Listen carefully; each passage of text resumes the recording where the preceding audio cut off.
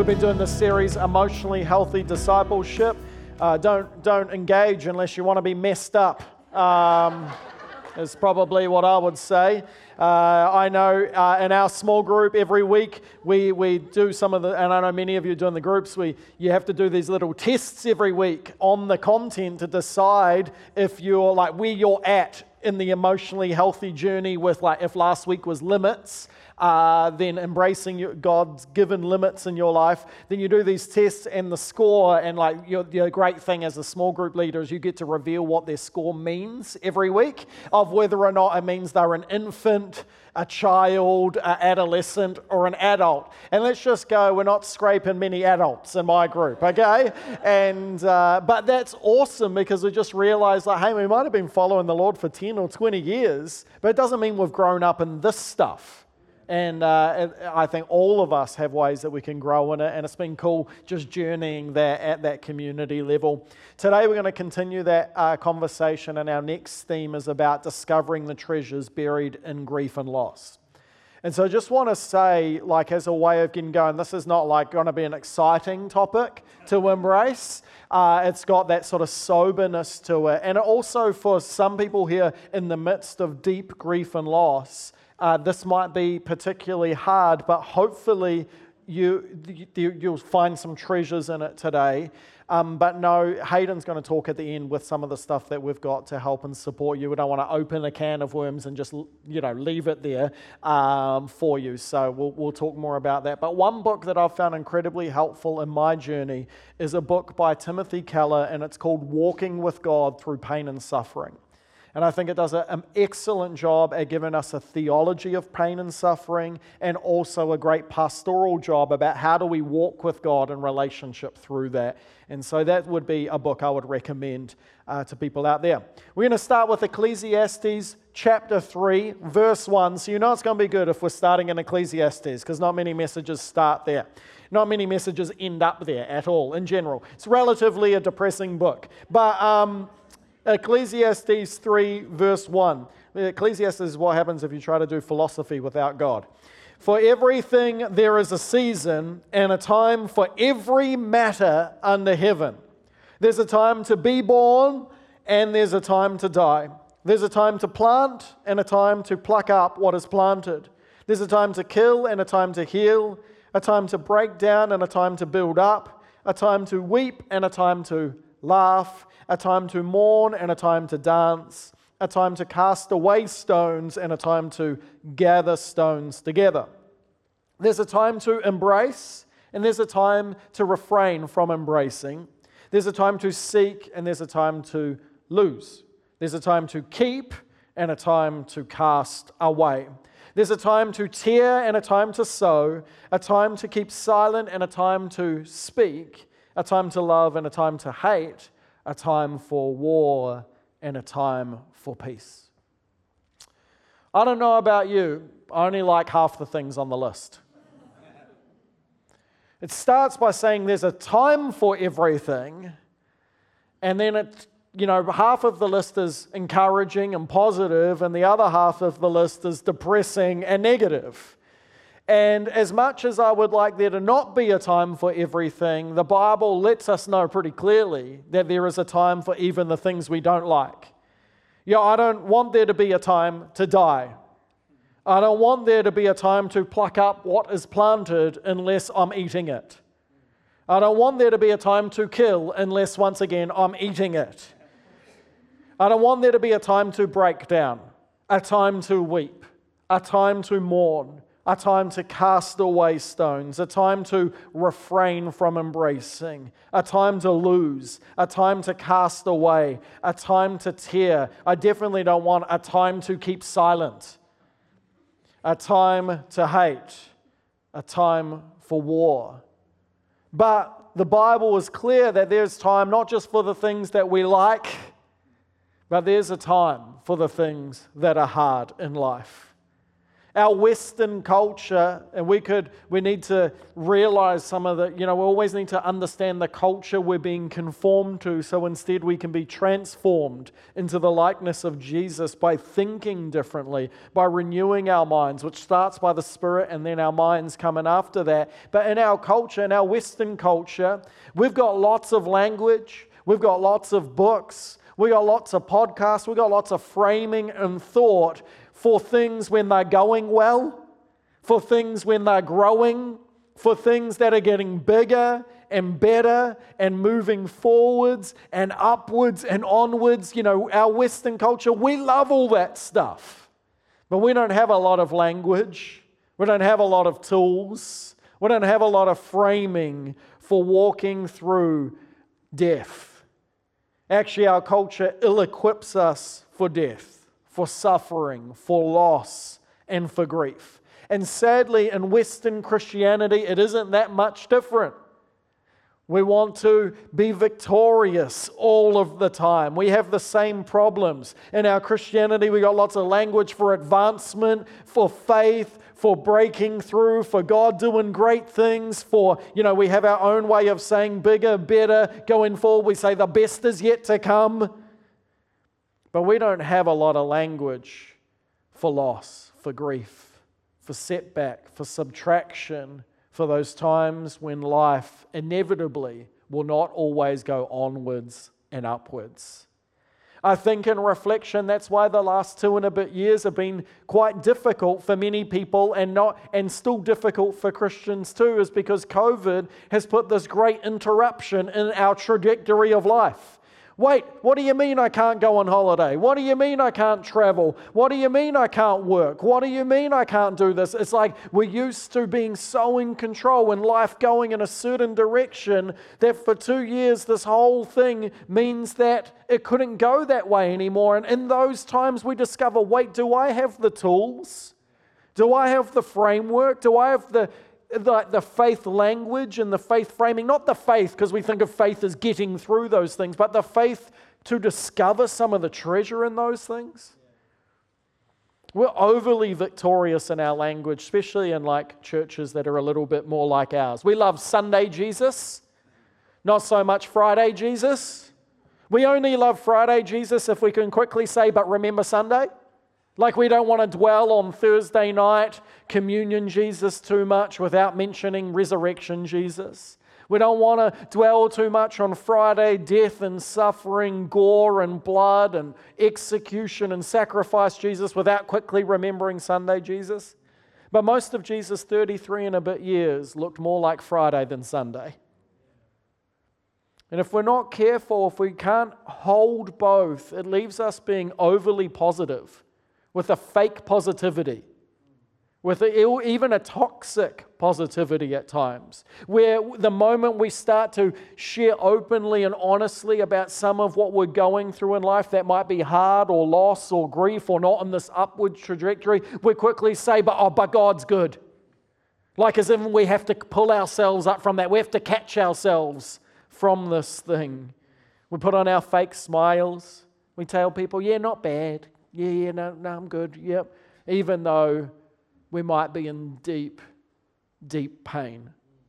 And we skim our pain like somebody skimming stones across the water. It might be very deep, but we just sort of go along the top of it because we're terrified of what might be beneath there. We're terrified of drowning in it. I think we're afraid to talk about it honestly because it's seen as negative. And we've surely got to be positive as Christians. It's seen as anti-faith. Oh, don't let those words come out of your mouth, You might be agreeing with something. And it's created something that is quite immature and unhelpful. When there's loss and stripping away, here's where I think, the crux of why our Western Christianity doesn't do a very good job at it is because when there's loss and stripping away in our lives, we feel like we're going backwards, not forwards. As if there's some great interruption in our life, not life itself. And every time we experience loss and pain, our first questions are to say, why me, God? Or where are you, God? as in our default setting is to believe God's in the onwards and upwards, but He's really hard to find in anything other than that. Which actually, if we absorb ourselves in this thing, that is not the way it teaches us to think. That is not the way it teaches us to relate. I mean, there's this book of Job. I don't know if you've ever come across that one. Not many people have read it from start to finish because it's a bit depressing, and if that was your monthly devotionals, but it's pretty much 40 chapters of how much somebody's life sucked, and them just talking about how sucky it was. It's the book of Job. And then there's this book, Lamentations. You definitely skip over that one. It's a whole book about being sad and spiritual language for being sad. And then certainly the Psalms, there's at least half of those which are just straight out lament. Then you got the book of Jeremiah. His life sucks so much. Like, yes, he was called by God and he spoke some great things, but imagine this. Hey, I need you to be a prophet to the nation. Cool. Okay, I'll do that. Yeah, but when you say things to people like they can't repent, it's not going to change. Like it's all just going to be the same and nobody's ever going to listen to you. Okay, so you're sending me on a mission that's never going to succeed. Yeah, go. It'll be choice. And that was his life. That's Jeremiah's life. And then when you like just the whole story of the Israelites, like we love the highlights of like Abraham was blessed and Moses, like he led the people out of captivity. And we love like Joshua, he helped them into the promised land. And Gideon, they fought off some enemies. And Deborah and all these like stories. And David the king and Solomon. But they are like little blimps in a 1,500-year story of suffering, of oppression, of captivity. We love the crossing the Red Sea moment, not so much the 40 years in the wilderness. And we don't, like our whole story of the people of God is an identity of knowing God in suffering and pain, knowing Him in loss and grief. Not to mention our Lord and Savior Jesus, born in a barn, refugee fleeing for his life in his early years, living in a foreign place, brought back to the most despised town in Israel, Nazareth, where nothing good can come from.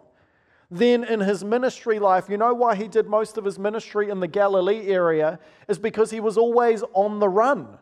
And is the place where 3 different political jurisdictions collided, and so it was easy for him to skip around the lake and not be in he's in Herod's territory now, he's in Pilate's territory, and he could actually manage his own sort of safety in that place. He only visited Jerusalem, and every time he did, he was, there were plots to kill him. And this is like Jesus knows about this life of suffering. And then the church. Like Acts 2, Day of Pentecost, huge highlight moment. Acts 3, not a big highlight.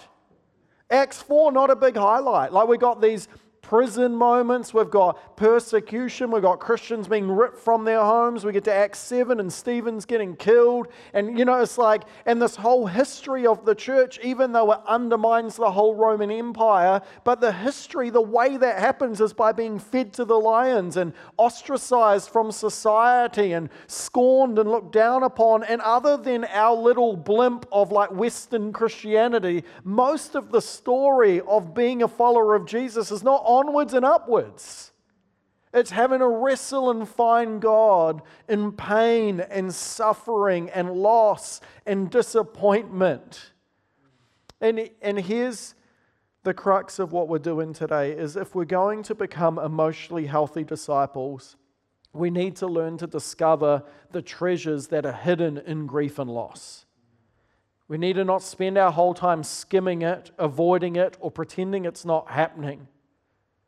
There are devastating losses, the death of a child, premature death of a loved one, a disability, a divorce, a rape, emotional or sexual abuse, incurable disease, infertility, the shattering of a lifelong dream, suicide, betrayal, natural disasters. These are those big, devastating losses. But life's full of little losses too. Loss of emotional or relational security as you move from one sphere of life into the next. The loss of friendships when you move town or they move town. Children growing up and they're no longer as dependent on us as parents and losing a sense of our identity. Leadership changes in church, our small group ending or multiplying or changing in some way. These are all the daily losses that we have to find ways to walk through. And losses that are not grieved, they accumulate in our soul. Like heavy stones, they weigh us down. And when we fail to attend to them, they prevent us from living freely and honestly with God and others in the future. And I know that all too well. Having been in church leadership for 16 years, most of the time there's not enough time to grieve the disappointments and to grieve the hurts and to process the losses. You just have to keep going, you just have to keep going. And eventually all of that stuff, when you slam on the brakes, will eventually fly from the back seat to the front seat and catch up on you in some way, shape, or form. When my dad died 4 years ago, he's 56 years old, sort of healthy.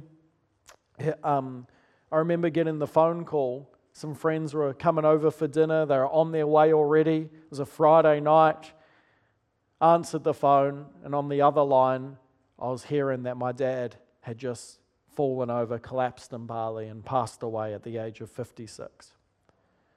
I remember putting down the phone, telling Katie, trying to decide, should we tell the people that are coming for dinner not to come, or, like what to do now and this. They came, and then it was awkward.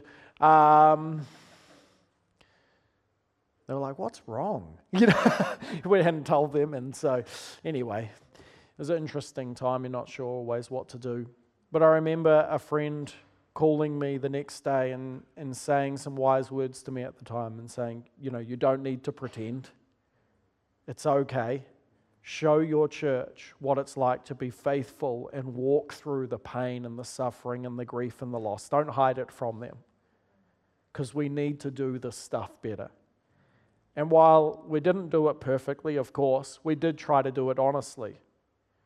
And we took time and we adjusted and we were honest about it. But when I look back on it, I have to say that those initial few months, and certainly the year or so after that, some of the spiritually richest time of my life, because there is stuff for us in grief and loss that if we skim, not only does it hold us back, but we miss the treasure of it.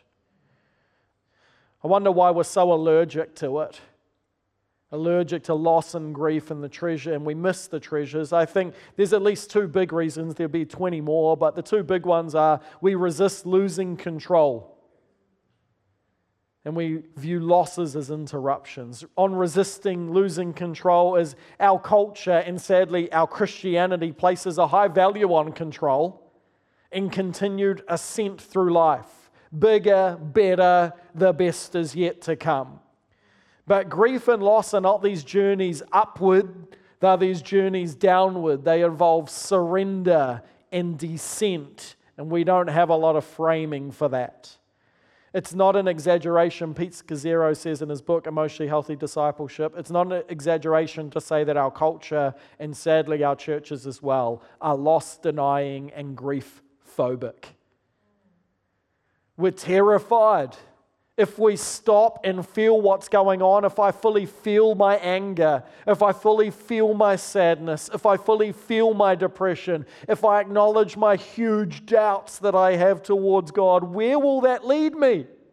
What will others think of me if I give them attention? I better just pretend everything's okay. So we minimize our failures and our disappointments. We say they're not really that big of a deal. We're just going on with it, onwards and upwards. And in that, we block the Holy Spirit from getting into those deep places. And we condemn ourselves to a life of shallow spirituality will eventually be undone in some way, shape, or form. We resist losing control. Losses are interruptions. When you read a graph, you always want to see it going like this. It doesn't matter what it is. My property values needs to go that way. My stock market portfolio, my health, my career. We want everything to go this way. My feeling, how connected and alive I feel with God, better go this way. upwards and to the right, everything must go, right? That's our sort of sense in life, that it must be going that way. And every time a loss or a grief or a pain or a suffering comes our way, it's a deviation from the script. It's not upwards and to the right, it's downwards and to the left, it feels. And it messes with our picture, and because we think it messes with our picture, we think that God said that's how life is supposed to go. We think glory to glory means that. We think that, everything's just supposed to, best is yet to come means that until I die. It's not how life works. That life has all sorts of shapes that draw itself as we play it out. Some people's lives, sadly, have way more shapes than others. But God's in all of it. And the fact that we see it as an interruption, not actually just life itself, is part of why we don't do this well. So how can we do it better? Well, Pete Scazzero in his book offers us 3 ways to deal with this, to find the treasure hidden in it better. The first is to pay attention to the pain. The second is to wait in the confusing in-between. Hate that one. And the third is allow the old to birth the new. Allow the old to birth the new. Phase 1, pay attention to the pain. Man, we love avoiding pain, don't we? I know Jake's here, he's a great physiotherapist, and every time I go see him, he keeps telling me, the pain is trying to tell you something. The pain, it's not to be ignored, it's not to numb, the pain is telling you that something's wrong. Am I right, Jake? Hopefully I'm not misquoting you. Sort of right. I'm using it anyway. Preachers, that's what we do. We butcher things. Hopefully not the scriptures, but the pain's trying to tell you something. It's telling you that something's not right. It's trying to protect something that's broken or hurt or injured or torn. And often, we can understand that to a certain level in physical pain, but normally the way we try to deal with that is pop a few more pills and get on with things. But that's how we do our spiritual life too. Oh, my heart's hurting, my soul's hurting. Oh, well, just worship the Lord again. Oh, I'll just serve again. I'll just go again. And we just pretend like it's not there and like it doesn't matter. And as if we can just get past it, that's the point, rather than to pay attention to the pain. That's why the church calendar is amazing for our devotional life, because it takes us through these different sequences in the year, and they're all not Resurrection Sunday. Some of them are Lent, and this idea of what's going from me. How do I connect with pain and suffering in my life? Every day, one of the things I do is I pray a different psalm every day. And, since about half to 2/3 of them are laments, it teaches me to pray ways that I'm ill-equipped to pray. It helps me engage and pay attention to the pain, because I start reading a psalm about, some deep pain and some anguish that the psalmist wrote, and I initially go, I don't have any of that. That's no big deal. And then as I dwell in it, I go, well, if I'm going to pray this with some authenticity, I better look for where that might be in my life. When you read the Psalms, you realize that God does allow His people to experience great pain. And even though we don't always understand why, He's always there in the midst of it. We need to pay attention. We need to explore our icebergs. Our pain, whatever we're feeling on the surface, is an indication of something deep and greater beneath the waters. Whether it's our anger or our frustration or our anxiety or our sadness or our gladness, our joy, it is an indicator that there's more going on beneath the surface. And if we want to be people who pay attention to the pain, we have to explore the iceberg, not ignore the iceberg. What are you angry about? Why are you angry about it? What are you sad about? Why are you sad about it? One of the things I do in my life is I pray the Examen at night. The Examen is a way of praying and reflecting on your day. And as you pray the Examen, it has some basic steps, but effectively you start by giving thanks for the day that's been. Then you reflect over all the things that have happened in the day with the Lord, and you just are mindful of what was joyous and what was annoying and what was just blah or whatever those things are. And then you pick something that was particularly painful or hard or perceived as negative. You pick one of those things and you sit on it with the Holy Spirit and you ask this question, where were you in the midst of that, God? And you wait for God to reveal to you where you were least likely to see Him in the day, which is in the midst of your hardest moments. And then as He reveals that to you, you look forward to the day that comes with hope that you might see Him in all of life. And it's a way of paying attention to the iceberg in prayer, not just moving on every day and missing where God is in these things. You know, if you want to have a quality conversation at the end of today with somebody, just ask them one of those questions. What are you angry about? If you're married, maybe ask that one at home. But these are ways of going deeper with people. And it's important. In our small groups, we could do that this week. Being grounded in paying attention to our pain, it makes us better. It makes us safer. It makes us more self-aware, God-aware, others-aware. And I wonder how much of our mental health dysfunction is amplified because we perceive certain emotions as negative emotions, and so we end up feeling bad for feeling bad. And therefore, we're trying to escape it rather than process it all the time. And I think there's something in that for us. As a church culture, how do we build a culture in this church family that pays attention to pain, that mourns with those who mourn and weeps with those who weep? So we go from paying attention to the pain, which is terrifying but necessary, to waiting in the confusing in between. Man, waiting sucks. It sucks so much. But loss and grief always lead to seasons of waiting. They never lead straight into into the acceleration of life. They lead to these messy in-betweens. I think one of the number one pastoral pieces of advice we have to give people going through loss and grief is don't make any major decisions. It's sort of like, because it's interesting that when we are going through these big losses and grief, we have this urgency to want to change our career or sell our house or move or change city. It's because we want to get life going again. We want to get back in control. We want to make things happen, and it's hard for us to wait in the midst of these things. Sometimes it's not the best time to make big decisions. Sometimes it's a necessary time and we can't avoid that. But we have to realize, is it about God's timing or about us trying to get back in control?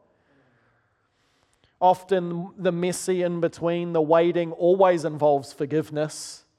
Whether it's learning to forgive God for what He's, allowed you to go through, or whether it's the fact that so much of our pain is often caused by other people.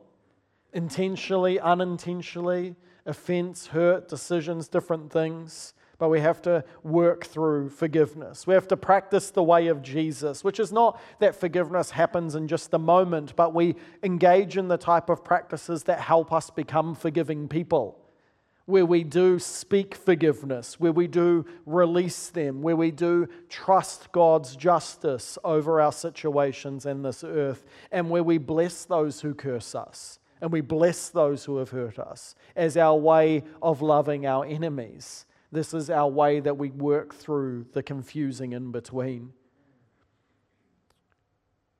Jesus said, Father, forgive them, for they know not what they do.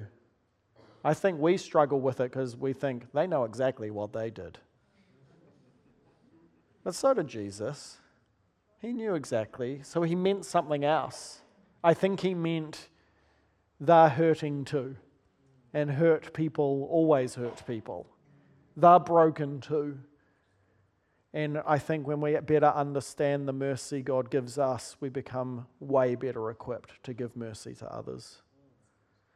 This year on holiday, I took some time out to try and have a new word for the year or something over my life that would guide me in my journey. I do it every year, try and over that break in summer, just give me something, a new scripture for the year to dwell on each day, or just something, God. And so I walked up this It was a large mountain for me, so it's probably a small mountain for others.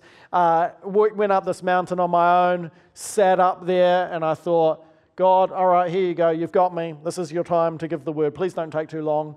I wanted to have this attitude of like, I'll wait up here until I got the word, but I knew that's just not the case. I would make one up if I needed to get back down. That would be me. The Lord knows me, I'm like, God, I spent a long time. It took me a long time to get up here. Does that not count as time of waiting?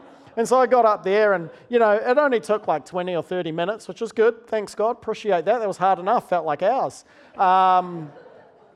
Just waiting for a word. And wouldn't you believe, this is the word he gave me while I was getting annoyed at waiting. The word he gave me was, your word for the year is wait. In the scripture, those who wait on the Lord will renew their strength. And they will mount up with wings like eagles. And they will run and not get weary. And they will walk and not faint. So what did I do after I got the word? I said, thanks God, I ran down the mountain. Waiting is hard. Our God is very patient. And so when we are patient, we're actually becoming like him. We're practicing his way. But waiting's where all the magic in life happens. Waiting has a way of emptying us of our pride, our control, our junk. And in that the space of grief and loss, the waiting part of it, it actually creates space for God to put something new in there. When I think of even just our journey over the last 10, 11, 12 years, there's so many different grief and loss points. There's major ones and there's minor ones. There's the minor ones of, they're major too, of people leaving or of friends leaving or people that you thought you'd be doing it with, you're not doing it with in the same way. And then there's the big things like my dad dying or hitting the wall and burn out. Or there's over the seasons of church life, we've had a few great church exoduses. We just had another one over the last few months over vaccinations. And these things they're big griefs and losses when you've done many years with people. Even when I think of the way we came into church leadership was a great grief and loss of what I thought our life and ministry might look like. But in the midst of all of these things, if we can pay attention to the pain and we can wait in the messy in between, they always give way to new things. There's always something. Even if I think of our journey of just being burnt out and all of that, when I think of it as a church, I think okay, so we became the pastors. There was this hurting, small, broken church, and then God breathed on it, and all of these people started coming, and all of these people started finding God or refinding God or finding community, and it literally exploded. And we couldn't keep up with what God was doing in our midst. And then in that, I find myself as a leader and a pastor getting caught up in a world of other churches that are trying to keep up with that world. And you end up in this sort of mega church world where it's all about continuing to keep that going. And somewhere in all of that, I feel man, I've lost my soul of leadership. I lost the soul of the church. I've lost the soul of what I wanted to be as a pastor and what I thought this should, be caught up in. And part of it is part of hitting the wall is that incongruency of realizing I'm caught up in something that this isn't who I am, and this isn't what we set out to do and be. Which God breathed on something and we tried to keep making it happen in a certain way. And the grief and loss and all of that gives way in this weird chapter 2 sort of journey that we're in of seeing these new sprouts of life. In many ways as a church, we're still in the messy in between of trying to go, let's move into something new that God's doing and let's become someone different in the midst of that. But it gives way to new life. Allow the old to birth the new. God invites us every time in the many small deaths in our lives to trust Him. John 12 verse 24 says, "Truly, truly," Jesus said, "I say to you, unless a grain of wheat falls into the earth and dies, it remains alone. But if it dies, it bears much fruit. If it dies, it gains more friends. If it dies, it's not just its own grain of wheat, but it becomes many grains of wheat." And I wonder, part of this pain and messy in between and allowing God to birth something new out of the old is actually getting to that point where we can say goodbye to the old. Because you can't say hello to the new while you're still holding on to the old. This is like a basic principle right back in Genesis chapter 2, that a man shall leave his mother and father, say goodbye, and cleave to his new wife, say hello. And if you've still got that strong attachment to your parents, anyway, we won't get into that. We'll do that next term. You're going to struggle with this new attachment. If you haven't said goodbye, you're going to struggle to say hello. And I think so many, we're so holding on to the pain, we're holding on to the losses, we're holding on to those futures that we hoped for, we're holding on. But through the process of grief and loss, we actually need to learn to let go of those things over time. Wait so that out of them, God can birth something new. Loss always gives way to new beginnings. There's always hope. I know this has been like, hey, we're trying to not be as victorious and let's embrace some of this other side of stuff, but it needs to be seen in the context of victory. That there's always hope. That God is always just. That God is the promiser of redeeming all things. He's doing it now and He will bring it to completion. And why our life might not go like that in all of the external factors, in our spirit and our soul, it can get stronger and stronger and stronger. Just the process of strength is breaking down and rebuilding all of the time. He's a redeemer. He'll make it all right one day. He'll make it all right. In our house, I'm a Discovery Channel sort of guy. Katie hates it. She hates it so much. But luckily I have some sons that love it. I love Aussie Gold Hunters. I love Opal Outback Hunters. I love Gold Rush, the American Gold Hunters. And I love White Water Gold, which is where they're in these Alaskan rapids diving for gold. It's just ridiculous. Anyway, gold is rarely found on the surface these days. Those days are over. It has to be mined for. And in all of these shows, what's common is that they have to remove the overburden, all of the stuff that's on the surface, to get down to the pay dirt. And then they have to dig up that pay dirt, and it's messy. And then they have to dump it in stockpiles. And then they move it from those stockpiles, and they run it through their shakers and their vibrators and their cleaners and their grills, and it goes through the sleuth box. And in the sleuth box, it discovers all of the treasure that was buried beneath all of that dirt that nobody else could see. And so if we're willing to face the pain, if we're willing to wait in the in-between, and if we can trust God to birth something out of it, we will discover some treasure in this process, some rich, glorious treasure, which is what it's all about. Like a first treasure I think we'd find is we find a new revelation of God Himself through pain and suffering. I know when my dad died, I would open up the Bible the next day for my devotional life, and I thought, I cannot be bothered with this. I don't know where to turn in this. I can't be bothered reading and studying this. And so I found myself in Psalm 23 every day for about 6 weeks. That's all I was in. And in that, I discovered a new dimension of who God was to me and a new intimacy of Him as my shepherd. I have all that I need. The second treasure we could find is that God makes us softer and more compassionate. I've always been this person with a big capacity that could take on the load until I hit burnout. Pre-burnout, I thought people that couldn't rise to the occasion were just soft, honestly. But it's made me, the loss of my own strength and my own ability has made me way more sensitive, I hope, to others. The third treasure we could find is that God gives us greater revelation of ourselves. That in grief and loss, we learn more about who we are and what we care about and our sort of authentic life that God is leading us on. The fourth treasure is that God makes us more of our true selves in Christ.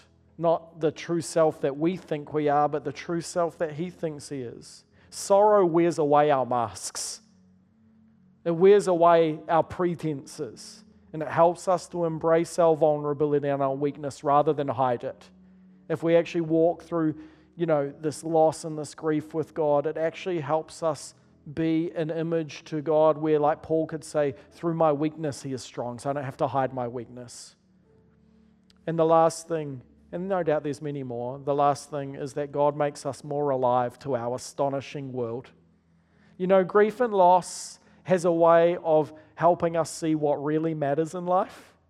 And it helps, and when we're on this trajectory in life, we can be blinded to so much of the good, glorious, beautiful things that are around us. But through pain and loss, it helps us just sit around a dinner table and go, oh, this is special. It helps us, walk outside and go, gosh, that's beautiful. It helps us see things that we didn't see before and appreciate them. Let's finish with John chapter 20, verse 19. On the evening of that day, the first day of the week, the doors being locked where the disciples were for fear of the Jews, because Jesus was risen, Jesus came and He stood among them and said to them, "Peace be with you." And when He had said this, He showed them His hands and His side. Then the disciples were glad when they saw the Lord. Jesus said to them again, "Peace be with you. As the Father has sent me, so I am sending you." Jesus is risen. He is victorious. He is the Lord and Savior and the Redeemer of all things. But here He is with some scars. Here He is with some scars. And He can be victorious, but still show His pain, still show His suffering. And He says, in the same way I have been sent, so I am sending you. We are not good witnesses to Jesus when we go around saying, God's good all the time, pretending that life is perfect for us because we are Christians, when we know it's not. We are good witnesses when we walk through life as it really is, tough, hurting, struggling at times, and can go, but man, my faith helps me to see these things in a different light. My faith gives me hope that God's at work in the midst of these things. So look at my scars. I don't need to hide them from you, friend, because this scar's a story. And this scar's a story. And that scar's a story.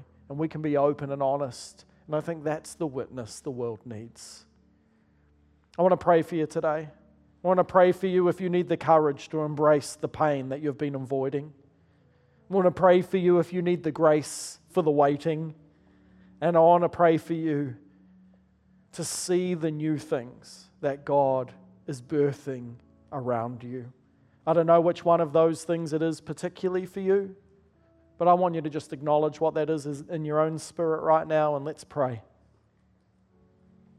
Heavenly Father, for those that have pain that they've been skimming over, Lord, and they need the courage to pay attention to it, to explore it, to dive deep into it, Lord, would you give them courage by your Holy Spirit?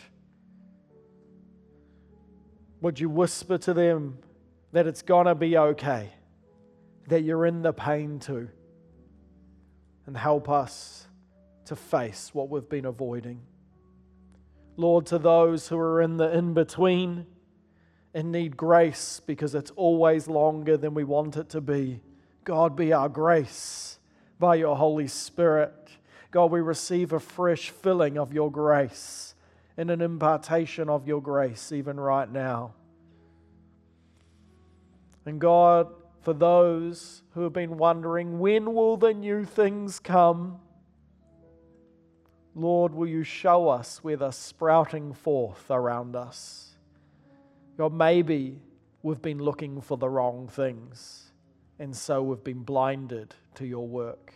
Would you show us where the new things are? Whisper to us, speak to us, move in us as we trust you. In Jesus' name, amen.